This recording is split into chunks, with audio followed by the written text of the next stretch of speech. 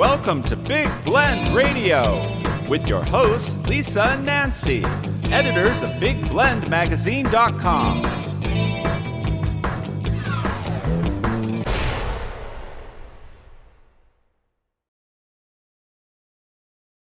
Hey, everybody. Welcome to Big Blend Radio's Traveling the Jefferson Highway Show. This is a show we do every fourth Thursday.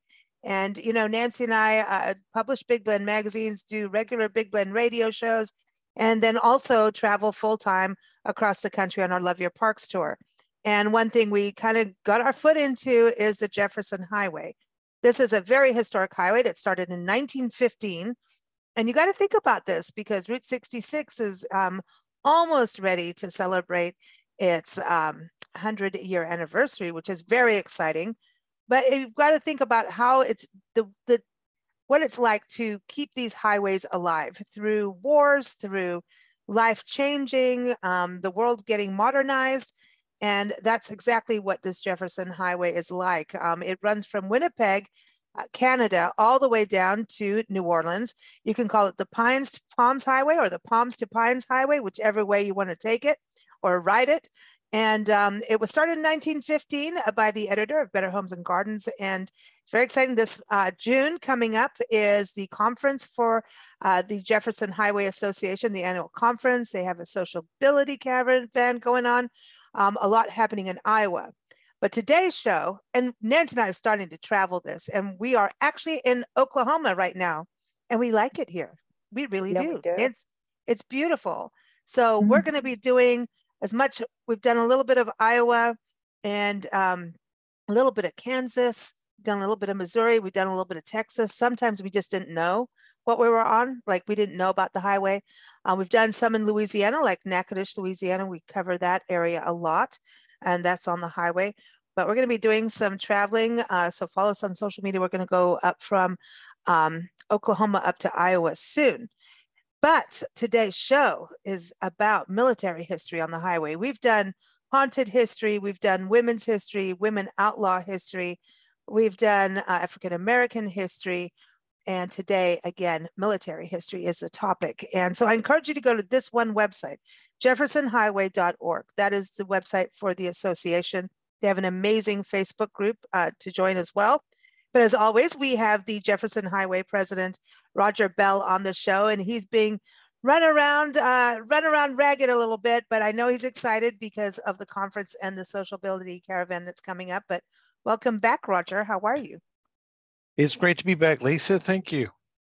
Yay. Are you excited? I mean, this I've heard that this conference is going to be like one of the biggest, with what's happening. It's our largest registration conference we've had. We've broken over 70. We've filled up we had the historic Park Inn in Mason City, which was designed by the famous architect Frank Lloyd Wright. We've completely filled up the hotel. So that's kind of unique when you go to a conference and everybody staying in the hotel is in your conference. So that's pretty cool. So we have that, and we've actually have some extra space because we're filled up at another hotel. But we have everything seems to be going pretty well there, and we have a good conference team. A lot of my efforts been on the caravan, which we featured in last month's episode, and I'm just really enthused by all the communities in Iowa that are embracing us, learning more about us, getting involved in this caravan. And it's already been a success because of that. I mean, no matter what we do in the caravan, it's already been a success because of a lot of the contacts and friends we've made over the last few months. It's very exciting to hear all of this. And there's just so much to experience on the highway. And I think every time you do one thing, it leads to a gazillion others. And I think that's what's going to happen from this conference and the sociability caravan, because once you get on this, it is, you get absolutely addicted. Nancy and I just met up with our real good friends from Holland in Nashville the other day. It was like, we haven't seen them. How many years? 7 years, Nancy? And they document neon signs all over the country because we have an epidemic of them going away because they're very expensive to have. These historic neon signs that you would often see on Route 66 and small motels, and they're very interested in the Jefferson Highway, and we got into that discussion. And it's like, he's like, well, we've done this now. We might have to, it's like kind of once you get the bug, I think you get the bug. And we were just talking about the amazing job the association has done in the communities of signage and people going out and painting what was the old bridge. And now we have the road, but like this was the old bridge. And to see all these communities come together, it's a very, very special time. So we're addicted to it now. Roger, it's your fault. You and Arlene from Natchitoches. You guys got us stuck in this. And so let's bring our guests on today. We have Adam Lynn, who is the director of Honey Springs Battlefield and Visitor Center in Shakota, Oklahoma. I'll get there. What's pronouncing everything here in Oklahoma. And I encourage you to go to the website. It's okhistory.org. That's a good name. I like that because, hey, listen, history rocks.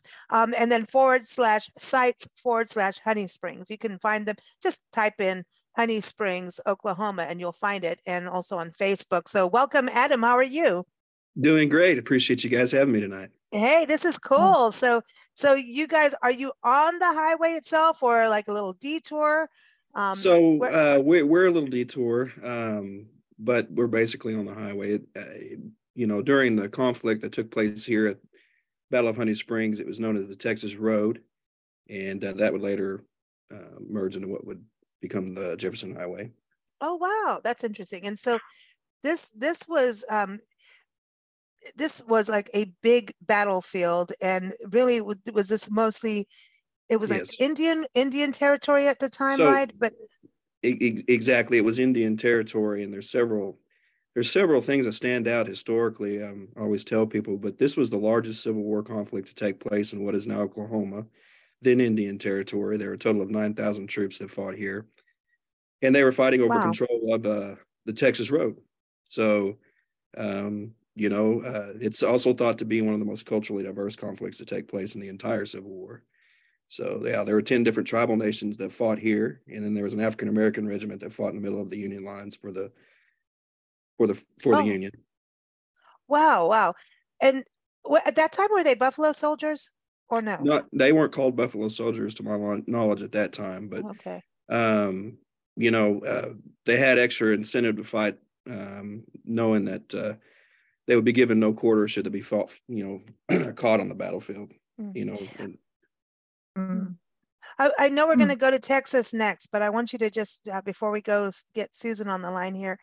The Texas Road, when you say that, we're all looking at dirt roads, and this was not the truth. Can you? It doesn't look like that. Can you tell everybody what the Texas Road is? Sure. Yeah, the Texas Road, as it pertains to the conflict here, was a major military road by the time the Civil War broke out. But it started in the late 1700s as the Osage Trace, or at least a portion of it did.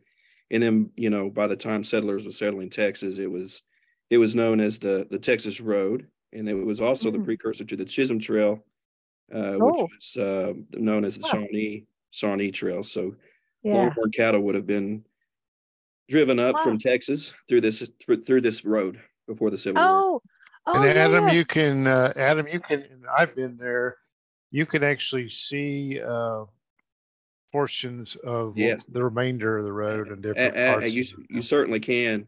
On Trail 3 of the battlefield, we have 5 walking trails and over 50 interpretive signs. But on Trail 3 of the battlefield, you can see the original remnants of the road.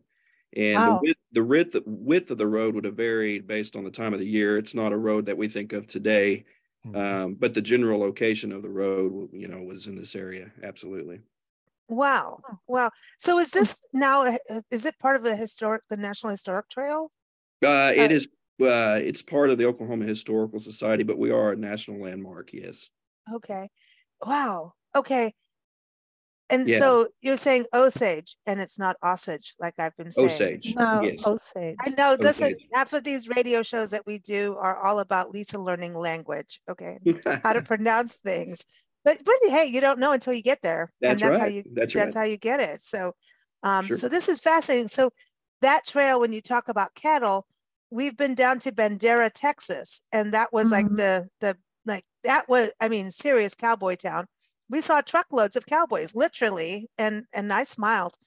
I was happy about it. Well, they were cute.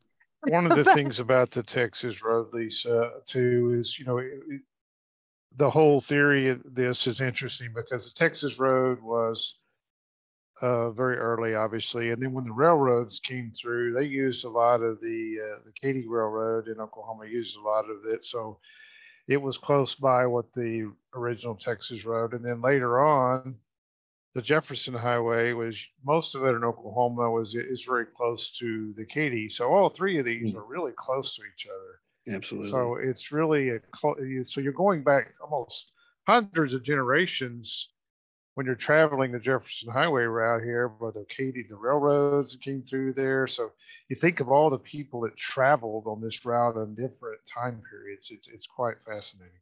Wow. Yeah, I want to bring Susan on the show. Susan Lanning is from the Audie Murphy and American Cotton Museum. So you can go to cottonmuseum.com. She's in Greenville, Texas, and she can kind of give us an idea where Greenville is on the map as well. But this is really fascinating because it looks at the cotton industry and also some really incredible, from what I'm going on their website, military exhibits to really look at the military heroes of their region. And I believe that Audie is probably quite a hero. So welcome to the show, Susan. How are you? Thank you. Thank you for having me. I'm doing great. This is fantastic. Yeah. Now, am I saying, is it Audi or Audie? See, now I'm going to get in trouble again. Yeah, it's Audie. Oh, I did something right. Good. That's excellent. So Greenville, Texas, as along, when you think about the Jefferson Highway, where are you based out of? Like if people think about Dallas or just even like East Texas, where would you say would be the biggest area for people to understand where you are? Yeah, we're about 40 minutes east of Dallas. Oh, so actually pretty close. Yeah, right on I-30. Yeah. Oh, yeah. we've on I-30. I know we've been there. Yeah, we're coming back because we need to come see you for sure, and look at the museum. So, can you give us a little bit about, because was the museum pretty much started because of Audie? Actually, no. We really started as kind of like a county museum covering the whole history of the county, and then we've been around since 1987, and so it's kind of gone through phases and changed over the years. We moved over into cotton, started doing the cotton exhibits, and were called the American Cotton Museum for a long time. And then we started receiving some artifacts from Audie Murphy's family in the early 2000s. And so then that really changed a lot of what we did. So that's how we became the Audie Murphy American Cotton Museum in 2002. Oh. And so we've kind of, in a way, gone full circle. Yeah, so we still cover the whole history of the county. And so the museum is kind of divided into three sections. In the front section, you've got our early history of how Hunt County got started, and the people and the places and the businesses and all of that. Then it segues into the cotton history and talk about, because Hunt County was really primarily known for a couple of main things. Cotton production was a big one once the first train came through in 1881, and up until like the late 40s, and then that all changed. And then, of course, Audie Murphy, military. Audie Murphy, for those that don't know, he was the most decorated combat soldier of World War II, and he was born in Kingston, about 10 minutes north of Greenville. Most decorated soldier of World War II. Like, that's huge. Mm-hmm. And every medal possible. I'm on your website. Every medal possible, including the Medal of Honor. And this was all before he was 21 years old? Yes, he was young. He enlisted when he was only 17. He fudged a bit on his birth certificate to get in because he wasn't 18. Oh, wow. Like a lot of people back then, he was born at home, so didn't even have a birth certificate. And so his sister, he talked his sister into getting one for him so that he could enlist, and they fudged a bit on the date. I've heard some stories like that, of Mm-hmm. yeah, where people fudged and went for it. And do you think he did it because, hey, he wanted to get out of town, or he just really wanted to go and get in there and get in the good fight, as they say? He did. He really felt it was his duty to go after Pearl Harbor happened, and it totally changed his life. Yeah. I mean, he was very poor growing up. They were a sharecropping family, so they didn't have any money. They moved around a lot, from kind of like rental house to rental houses. They went to one job for another, and so I think that happened, and then he was like, I can do this to help both my country and my family, because there were a lot of kids in his family. He was the 7th child, and he was not the youngest. Oh, what an amazing American story he is, too, in my opinion.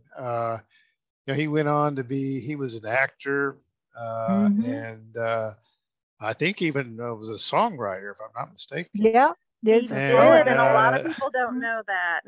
Yeah, he's a songwriter. And it's just he came from such humble beginnings, and war is a horrible thing, and how some young teenager basically came out of the war like that, and just it's just totally different. It's just a great American story, and it's one of the many great stories along the Jefferson Highway. When I started discovering this, as several years ago, one of the things I looked at is the different genres of interest. You've talked about some of them today, Lisa, with the we talked about the Western history with the Outlaws, and the Jesse James history, and all the things. Just amazing how it just ties throughout. But the military is really fascinating to me. We think a lot of our military history didn't probably happen in the middle of the country, but what other route can you go on that has the World War I Museum and the World War II Museum on it? Yeah, I mean, New Orleans has some incredible. Kansas City World War I Museum was incredible, and then you have you can see things like this. You can see all the Civil War history. John Brown, a lot of the war, early Civil War was involved. Some of his efforts in Kansas and bleeding Kansas, and it just goes on and on. You can do something on the military history almost the entire route. And there's the fort in Minneapolis, the fort we were talking about at the fort in beginning of the year. Minneapolis. You're talking about in Alexandria, where the Louisiana maneuvers were during World War II, and a lot of the great decisions of D-Day were made right there.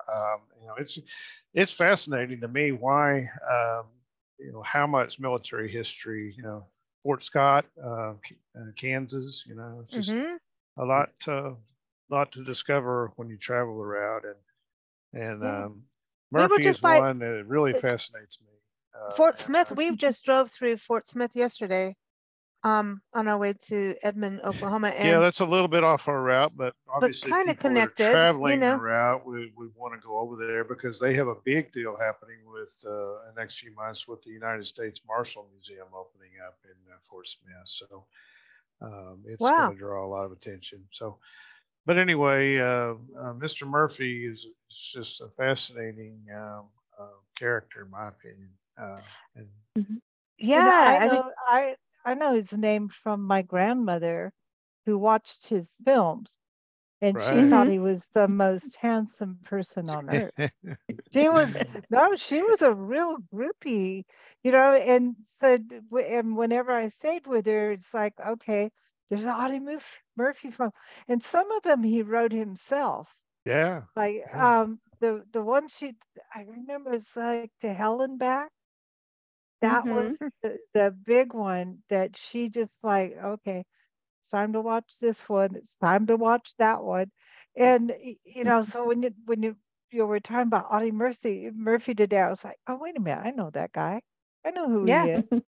Yeah, Isn't that wild? because yeah, and Wow. you know, he really he was a songwriter as well. Mm. Mm-hmm. And I So, believe, according to my grandmother, I don't know, that he was a really good dancer too. Well, ooh, I have no idea if that's Audie true. But Audie Murphy on Dancing with the Stars. How long yeah, did he? I mean, what was his? Did he live for long, or like what happened no, after? No, he did not. unfortunately. Oh, Yeah, he I should died in never a have plane asked. crash in yeah, no plane 71. crash. Yeah, Oh, Yeah. yeah. oh wow, wow. Okay, so that's sad, but and then Yeah. and that your community seems to still have more heroes too in surrounding your whole area. Like, Yeah. okay, so I'm I know looking for at a this. small county, we're not very big. There's about 90,000 people in our county. Oh, For a fairly small county, we've had a lot of interesting people come from here. I mean, if you've heard of General Claire Chenault, he was born over in Commerce. hmm. He was in It- charge of the the Flying Tigers. Flying Tigers, yeah, Yeah. in the China India Burma Theater. We've Whoa. had two of the Doolittle Raiders from this area. Wow. So yeah. We need to come see you because I think these exhibits are so important to understand. But you also have people at the World War One, so you're covering World War One and World War Two, Mm-hmm. right? Wow. Yeah, we actually go from Civil War all the way through Vietnam, although, of course, the Oh, largest exhibit is on World War II. wow. So Civil War Two. So yeah, Mm-hmm. because the Civil War, that's really interesting when you think about it, because it coming out west. A lot of people always think Civil War's back east. No, it did come out west. And that's why I Mm-hmm. find Missouri so interesting, because that things Well, I kind of think got that goes back to, Honey Springs and Adam. I mean, a lot Yes. of people don't have any, a lot of people with limited knowledge of the Civil War history, they did not understand uh, the battles in the diverse battles that occurred in the Indian Territory and other areas nearby in Arkansas. And Sure. there's a fascinating stories involved in them, and they were very influential. In fact, the last Confederate general to surrender was a part of the battle at Honey Springs. Correct, Adam? No, his troops were here, but he was actually sent on a diversionary attack to Weber's Falls, Stan Wadey. Mm-hmm. Um, and I also forgot to mention, guys, we have a visitor center where we opened our permanent exhibits back in November, and Oh, we have a 3D theater that details the battle and its history, as well as the other exhibits that detail not only the battle itself, but the overall history of the Civil War in Indian Territory. And Roger, you brought up a really interesting topic as far as the different military engagements that took place along the Texas Road. Cabin Creek was another one that took place along the Texas Road, just close to Pryor, and many of the same soldiers that fought at Cabin Creek would later, 2 weeks later, which is fight. also on the Jefferson route. So Exactly. That's why. Yeah, Mhm. absolutely. So the stories and backgrounds of those that fought at Honey Springs, that's what really stands out.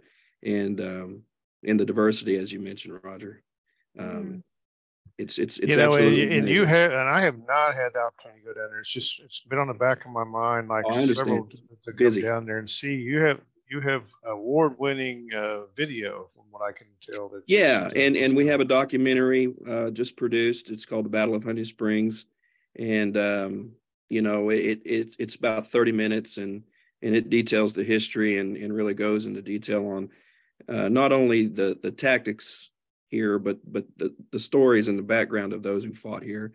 I mean, the Union soldiers, in particular, Major General James Blunt, the Union general here. Mhm. He had been an abolitionist. He fought in the Bleeding Kansas years with John Brown in Kansas. So wow. all of these histories tie together. It's absolutely amazing. It's like the crossroads of battle, Right. But then the Indians were also part of that, right? They absolutely were, especially the 5 tribes who had been removed in the early 1800s, they had made lives for themselves, just got back on their feet, and there were divisions in particular between the Muskogee Creek Nation and the Cherokee Nation, dating back to the removal years, where they sided with both the Union and the Confederacy. By the time they fought here at this conflict, they were fighting against their own tribal nations. So, wow. yeah, Yeah, a lot of history here. Yeah, That's and you have a reenactment. So how often do you do your big reenactment? So we do the reenactment every other year, and this year it will be held on November 3rd, 4th, and 5th. Oh, so everyone can plan. We usually get several thousand people out for it. So be on the lookout. We have a Facebook page as well, Honey Springs Battlefield and Visitor Center, in addition to the website. And you can just you can walk, see the reenactment, but it's just an experience to be out there and walk among the camp and see different the reenactors. That's right. How they do it. To me, it's just as important to do. It makes history come alive, especially for kids. It does. For kids to understand, and I think this is important too, because I know that, Civil War and reenactments, they've had some scrutiny too, and also going away, even up in Gettysburg, they were at a point of losing enough people to actually be volunteers to do them. Just a change of generation, but there's been the scrutiny of, okay, well, is this a bunch of white guys, fighting each other? And I've been through some reenactments and filmed some actually too. And it's really hard to hold your, I don't care if you have a tripod, and when those cannons go off, it's like, no, dude, seriously, that's the thing. When you go to a reenactment, it makes it so like understanding I don't care, this is a reenactment, but my heart just and one of the comments you made there, we have, the time I was last there, they had the first Kansas colored reenactors. But that's what I was going to get to. So, you have a the very diversity diverse of it. Yeah, we do of reenactors. We do, and we're working on that. In addition to the reenactment, I forgot to say as well, we have a memorial every year. This year is going to be July 15th, and it honors the 100. And this year it'll be the 160th anniversary of the battle itself. So. Oh wow, that's wild. Yes. And I think the other story here is, Adam has been a part of a renaissance of this, because the site was purchased by, a lot of it was people that wanted it to happen back in, I want to say, the early 1960s. That's correct. Yep. And it is amazing the journey that this has. We've forgotten all this time, and they acquired land, did different things. The state been involved, but you could go down, in my generation growing up nearby, you could go down there and see the battlefield, but there was not being able to tell the story of it. There was no visitor center, and there was nothing like that. And so Adam's been part of the Renaissance there, which has brought all that forward, and it's it has a state of the art interactive stuff now there, and to tell the story, and that's a great accomplishment. Thank you so much. We've got a long ways to go, but we'll get there. So, Adam, I wanted to go to the actual land itself because of the name Honey Springs, because this is something I always I know Nancy and I get into, because we're always out in the wild. Absolutely. Somewhere. But it's because when you think about battles and you think of like the Louisiana maneuvers, right? Right. They take, here's a bunch of people, hey, we're going to go fight. We're going to do this. And next thing you know, you're going through the swamps of Louisiana, riding in tanks going, what did I just sign up for? Right. You got Fort Polk down there and everything. And it's like, and even when when Susan was talking about Vietnam War, it's like, okay, all right, you may have been, living in Oklahoma, but now you're going to go to Vietnam. Have fun. It's like two different territories when you fight a battle. And it's, that's what's, when you read battle strategies and how things happen, like the Battle of New Orleans, to me, is still one of the most fascinating battles that happened. And how the Indians did come to fight for New Orleans, you know, and Right. how Andrew Jackson got involved, and then like just how everybody came in, right. blew my mind about that. But it came about knowing the territory and the land.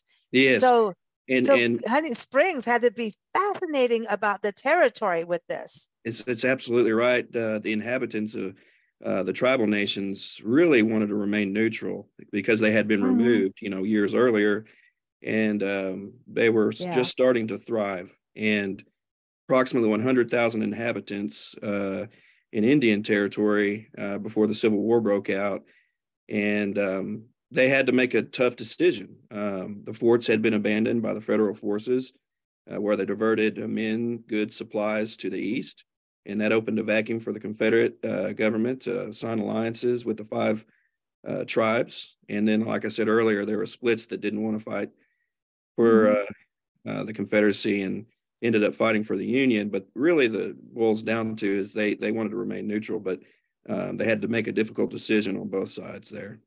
Wow. And do you have springs? Like we do, and it's in our monuments area, which is located roughly where the Confederate Depot would have been located. So, that's Trail 6 of the battlefield. That's actually the first stop on the battlefield road that you'll see the monuments area in the Honey Springs area. So you talk about the Confederate Depot. So that's another piece of history to touch on is Confederate flags, like you go to Gettysburg, you can see that too. You go, I'm just using Gettysburg, you know, because we're talking about the Civil War, but that's something that how do you interpret that? Are we in an interesting time of that to interpret that?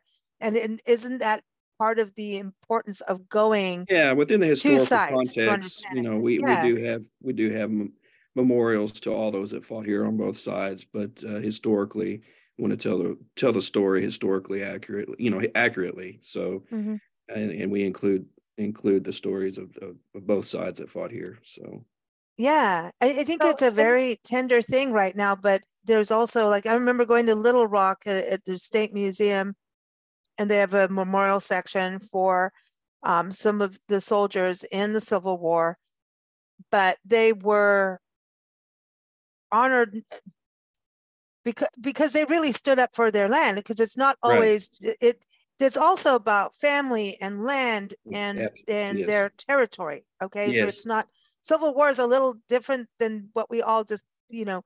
You can't make it's not black and white. Exactly. Go ahead. You've got to look like Stonewall Jackson, and people may not like Andrew Jackson, how he helped New Orleans, right? Like, people don't like Andrew Jackson, but he did it, man. And so, like, it's a very complex thing when we get into these stories of battles and sides. But when somebody has done a really good battle and really, strategically made things happen and led their men, I mean, you've got, whether you like them or not, you've got to also kind of honor that they fought for something they believed in. And both sides did. They've absolutely fought for what they believed in here at Honey Springs. So we, like I said, it's complex, but it's really fascinating if you can read more about it. Both of these locations are ones that people probably don't, unless you're into this history, you don't necessarily seek out all the time. But, just like on Honey Springs, the Jefferson Highway route that will be marked in Oklahoma later this year, the turn that you really need to go to get to where they are is right on the route. Otherwise, if you're on the main highway, it's kind of hard to even find you, Adam. It is, and it's a challenge because there's no exit there. You have to go back basically on the highway route, right? And we this is why we want to work together with this. Is we create these tourism links, we create these things because this is a place. I think that being an Oklahoman, I know that every Oklahoman I think ought to spend an afternoon and see the battlefield there.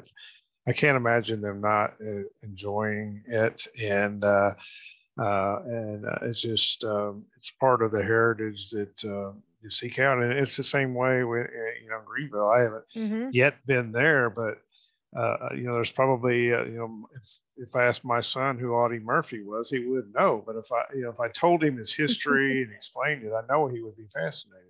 Yeah, like I remember the story now when Susan came on. I was like, oh yeah, I get it now. And I know that story, that past. But Susan, do you get a lot of people coming in because of him?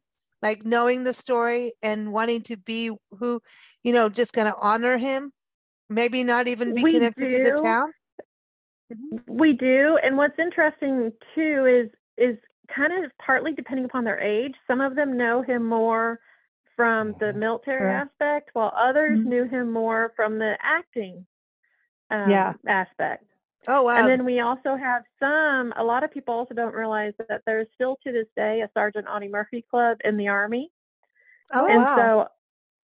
so most soldiers know who he was, or they learn who he was early on. And that is something that is very unique and extremely difficult to get into. It's something that you can't, another soldier has to nominate you to even be able to try. And it's not for officers at all. So it's yeah. Well, so many actors have played in films, war films, that you just go, anybody in a film about a war is going to be an actor. And here's somebody who comes along, he's an actor, he's a singer. And he did it. And he actually was in the military, and he actually did see combat. So it's kind of, he's very different than what you would normally expect to see. Right. And he was also very little. Yeah. They don't, people don't realize, especially in the movies, they kind of hide that. They had to do something because he was not always taller than the female actresses. No. He was only 5'5" when he enlisted. So very little. Tiny guy. He actually grew a tiny little bit while he was overseas, which was unusual. One of the things I did a year or so ago, I was doing a series on our Facebook page of all the statues on the route, and you have a really beautiful statue out front. Is that correct? Yeah, memorial for Audie Murphy. Yeah, actually, a local sculptor did that, and he did an amazing job. Yeah, it is.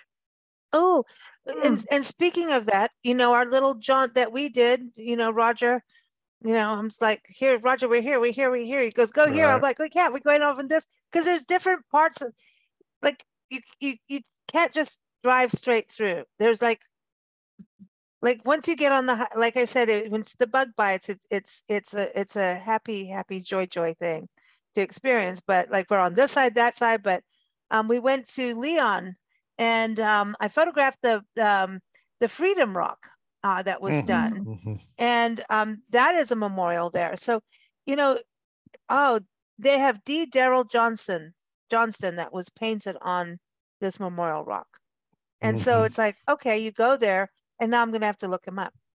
That's what's going to happen. You go and you see these things, and it's at the courthouse right near where the Jefferson Highway sign is, the interpretive sign, explaining some of the history.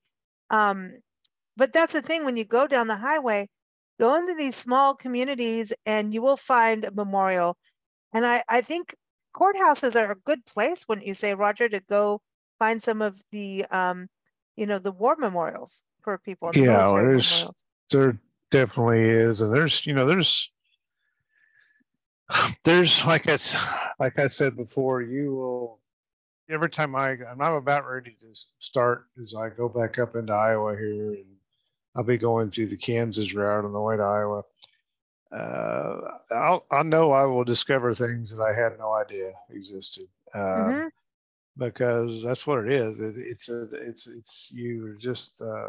an Americana experience, and you're always finding new stories and new things that really bring the route alive as we move forward. We're certainly not, known like Route 66 or even the Lincoln Highway, but the culture on the route, being a north-south route, is really fascinating. And when you travel it, from Louisiana all the way to Minnesota, there's just so many different elements to see. And the military history, as we're talking about today, is just one part of that.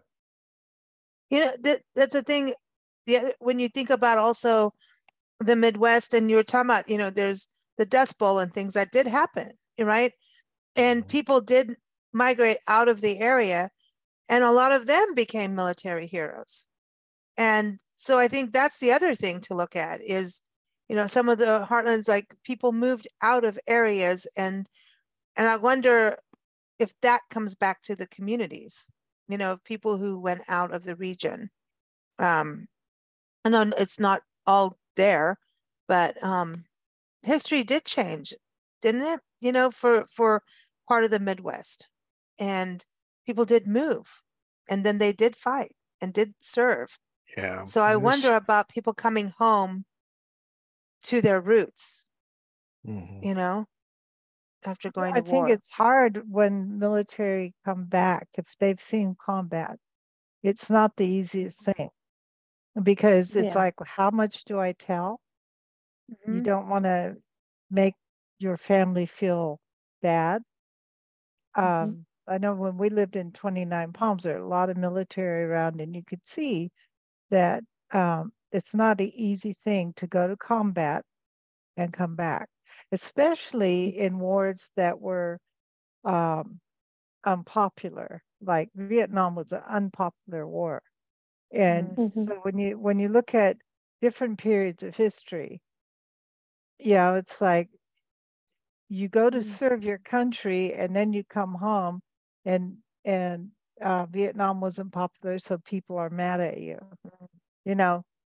And so it takes a lot, and I think for some people, like somebody like Audie Murphy, who's extremely creative, I think it's and smaller in stature, I think it's even harder. Yeah, and go ahead. I was just going to say, what amazes me probably the most about him is the fact that he did do the movie To Hell and Back, which was based on his life. To basically relive your experiences. I kind of wonder if it might have been kind of, maybe a form of therapy for him.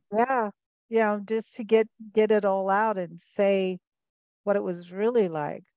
But also, that's got to be really interesting to be in a movie that's really about your life. I mean, that's pretty unique. Yeah. Wait, how many people get to do that? Or not very many. Sure it's hardly any. But when you talk a little bit, think about, you're talking about the ones that came back. You talk about the ones that Adam is how much being on the soil that they were fighting for in the Civil War. And as Adam was saying earlier, the tribes were, they were being moved here. Yes. And but they had established governments. They were starting to be okay. And then all of a sudden this war broke out, and they were caught in. And it devastated a lot of the things that they had built, and it took quite a bit of time. Then the railroad came in the 1870s, but it was a major upheaval of people, and not only the people that fought in the battle, but the whole nations.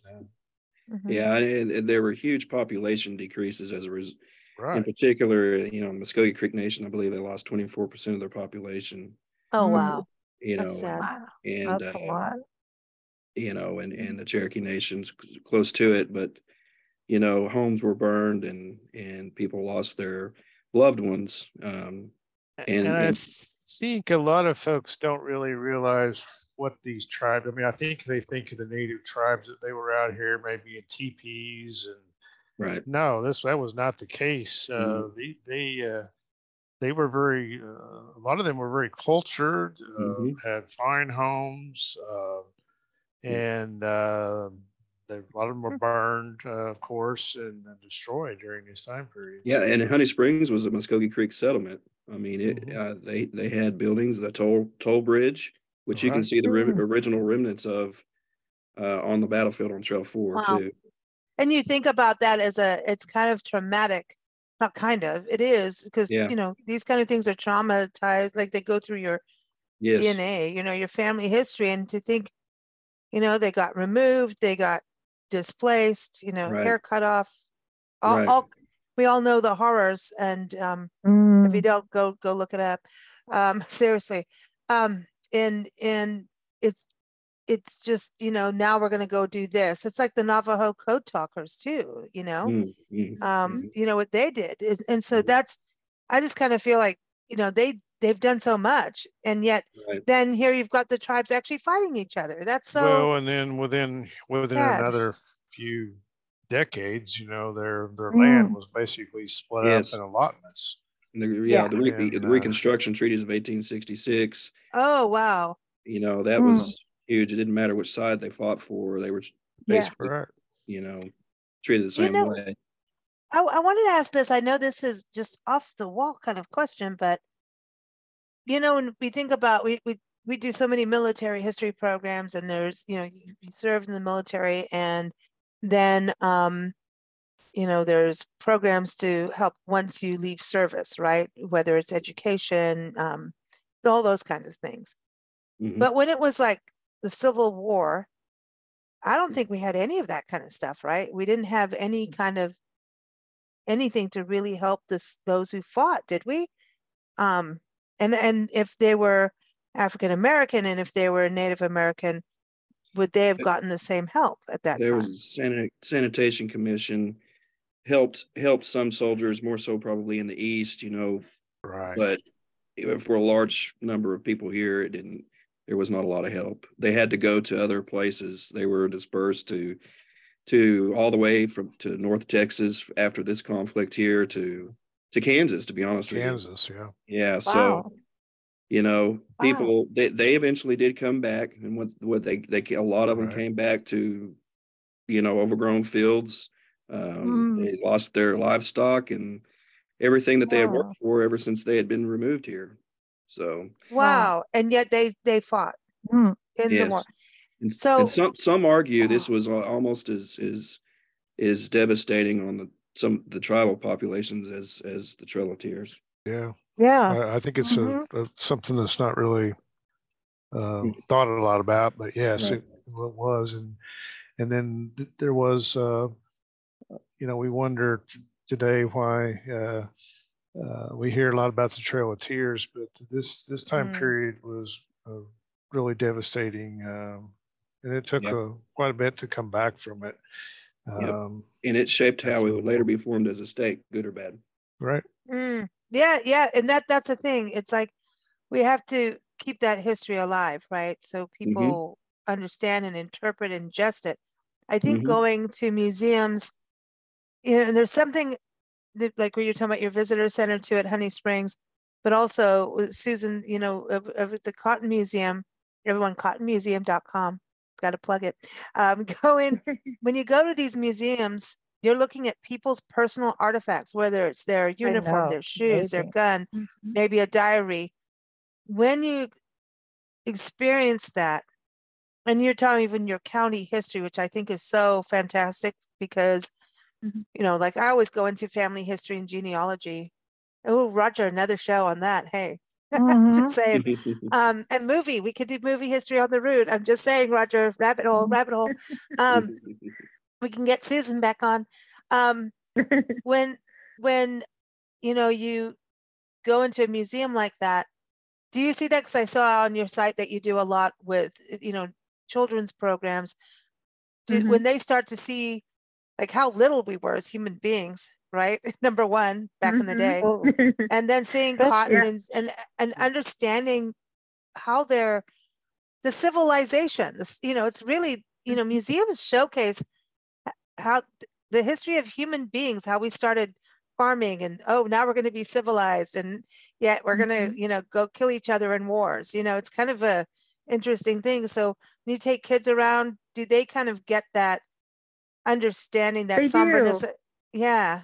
Yeah. And they ask a lot of questions, especially we have in the museum a little outfit that a 4-year-old boy wore when he was traveling by wagon. I get a lot of them to ask about that outfit, and I tell them what happened. The little boy unfortunately got sick on the journey and didn't make it, but his family kept that outfit their entire life and then passed it down to their descendants until it came to us. And it's like, they're like, wow, okay, so somebody that was like, just like us, but unfortunately didn't survive the journey. But they kind of start to relate then.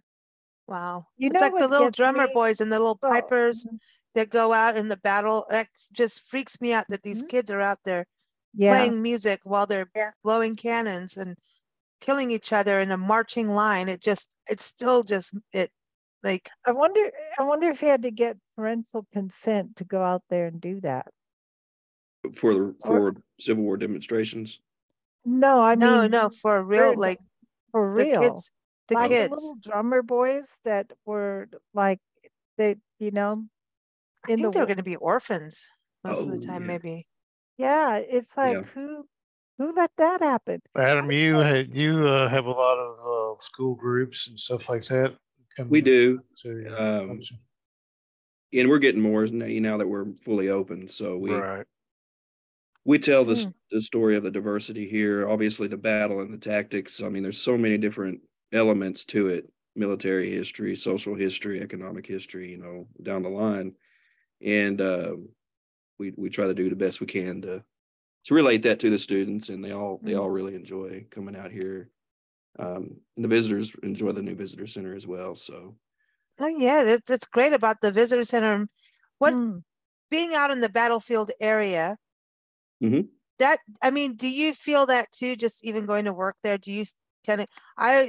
Going to battlefields gives me the I don't want to say heebie-jeebies, but it makes things very, very real very quickly. It does make it real. It feels like, I know this is a word that's used a lot, but it really is hallowed ground. People fought there for what they believed in, and we do the absolute best we can to honor those individuals who fought here. And approximately 200 people gave their lives here, and about 140 Confederate soldiers, I forgot to mention this earlier, who passed away here were buried in one or more graves on the battlefield, and they're still out there. We don't know where that is, correct, Adam? We don't know where that is. No, there have been studies conducted in the past. We don't know for 100% sure yet, but when we do, we'll definitely mark that area and honor those soldiers. Wow. Well, talk about some deep history, peoples. Roger, you always point us in the right direction and get good people on our show. So, the highway provides, man. You've got to go. That's the thing. Go out there. When we started this a while back, you made a comment, we're never going to run out of stories, and I don't think that's we will. I mean, no, it's no, and then going out on there. I mean, I've got about 6 to 10 shows in my mind right now. I know. It's fascinating, when this week came up. What's fascinating to me, was, we've done parts of the highway. We've, like in Texas, done Gladewater, but I didn't know about the highway then, I knew, but I didn't know, I didn't get the route 100%, like I do now. And listen, if you go on the website, jeffersonhighway.org, and you click on that map and you put it on your phone, I'm telling you, it helps you so much. Get out there and do things and see 8-sided barns and like all this stuff. This is Americana.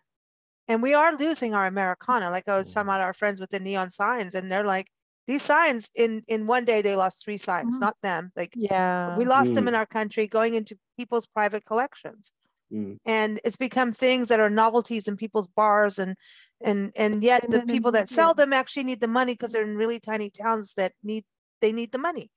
And so we have this going on in our country with Americana going away. And that's why museums and battlefields, like we're talking about today, these places are so important, and to keep it alive. And the highway, the value of the highway is beyond anything that I think any of us could ever calculate when it comes down to people actually getting on the highway, exploring, it's kind of a time memories. portal.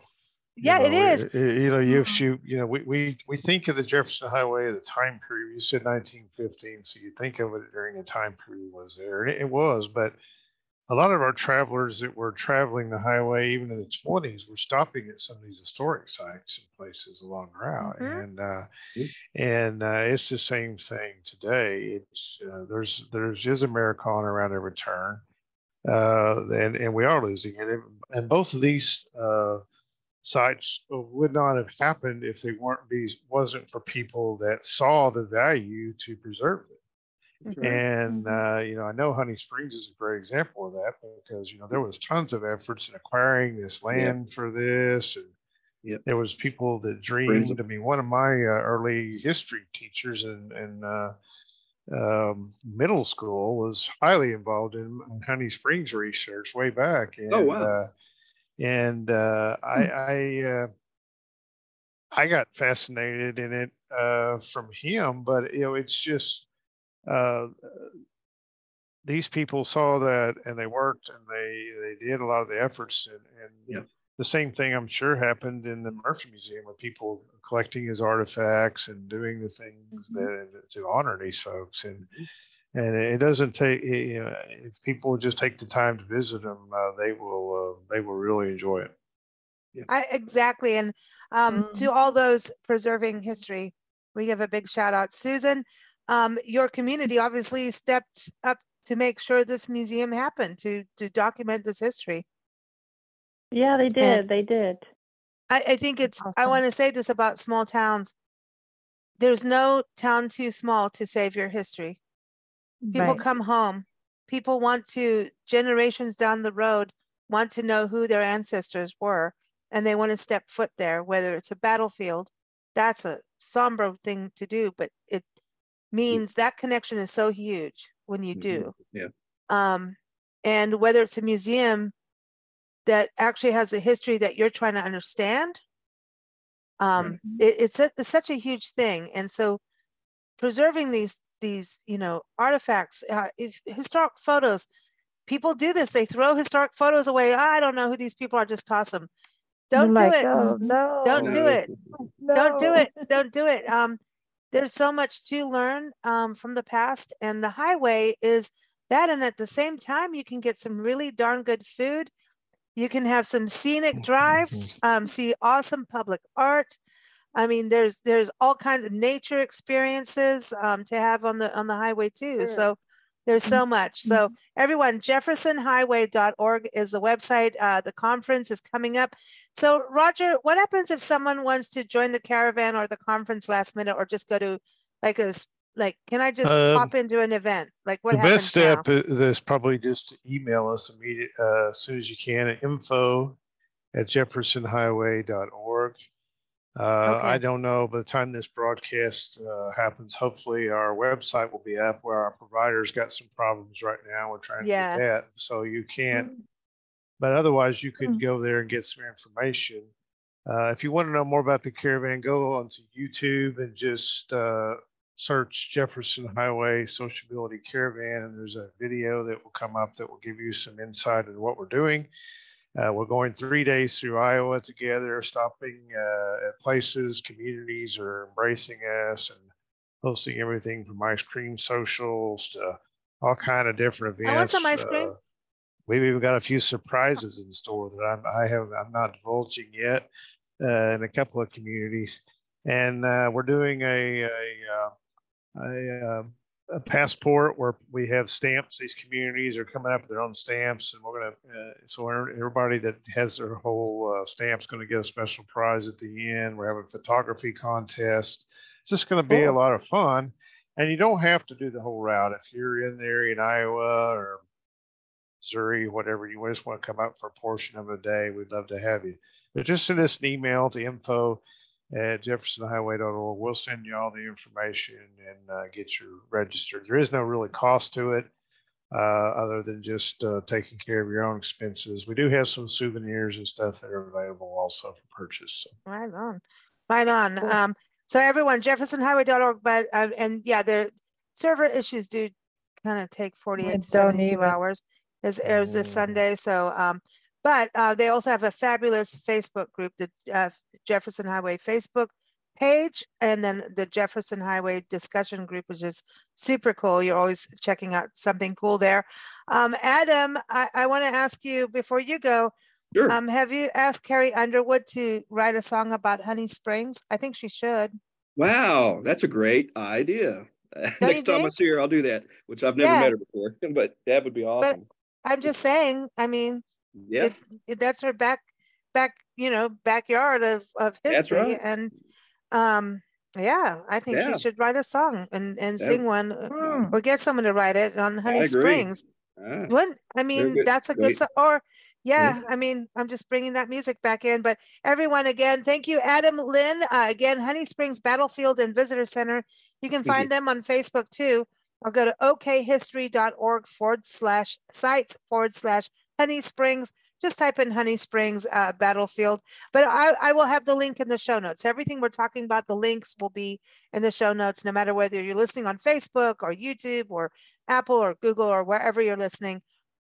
It will be linked in from there. So thank you, Adam. And Susan, thank you for joining us. I'm so glad we connected and that you could come on the show today.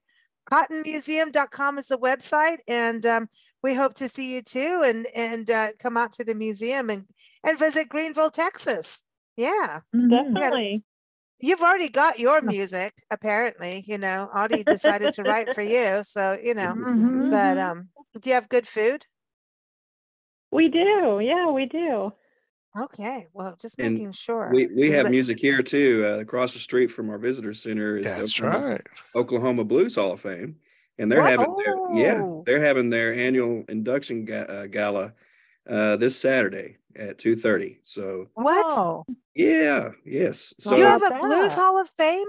Well, and I don't know about it. Oh my gosh! We're located in Renniesville. Actually, I mean we have a Shakota address, but we're closer to Renniesville, and it's one of 13 all African American towns remaining in Oklahoma. What? Wow. That's a whole nother show. Yeah. Sorry. No, I want to go. I want to go. Like I'm a blues singer and writer and all that. I'm a blues musician. I want to go. It really is. It's amazing. Oh my gosh, I had no idea. You might like one of the Mercy Me bandmates is from Greenville. Really? And also Colin Ray, yeah. Oh, wow. Oh my gosh. Okay, so all right. So Roger, cue up another music show. Let's go.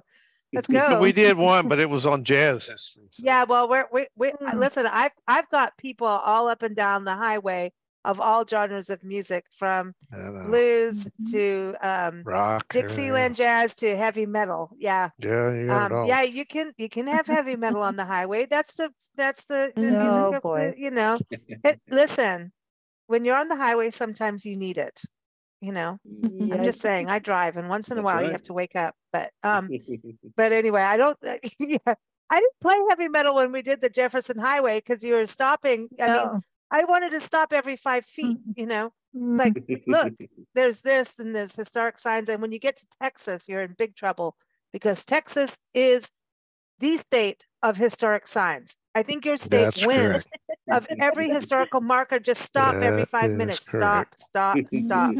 Whether or not it's legal, I don't know, but you must stop at it, even if it's illegal, because that's a historical marker. And it's awesome.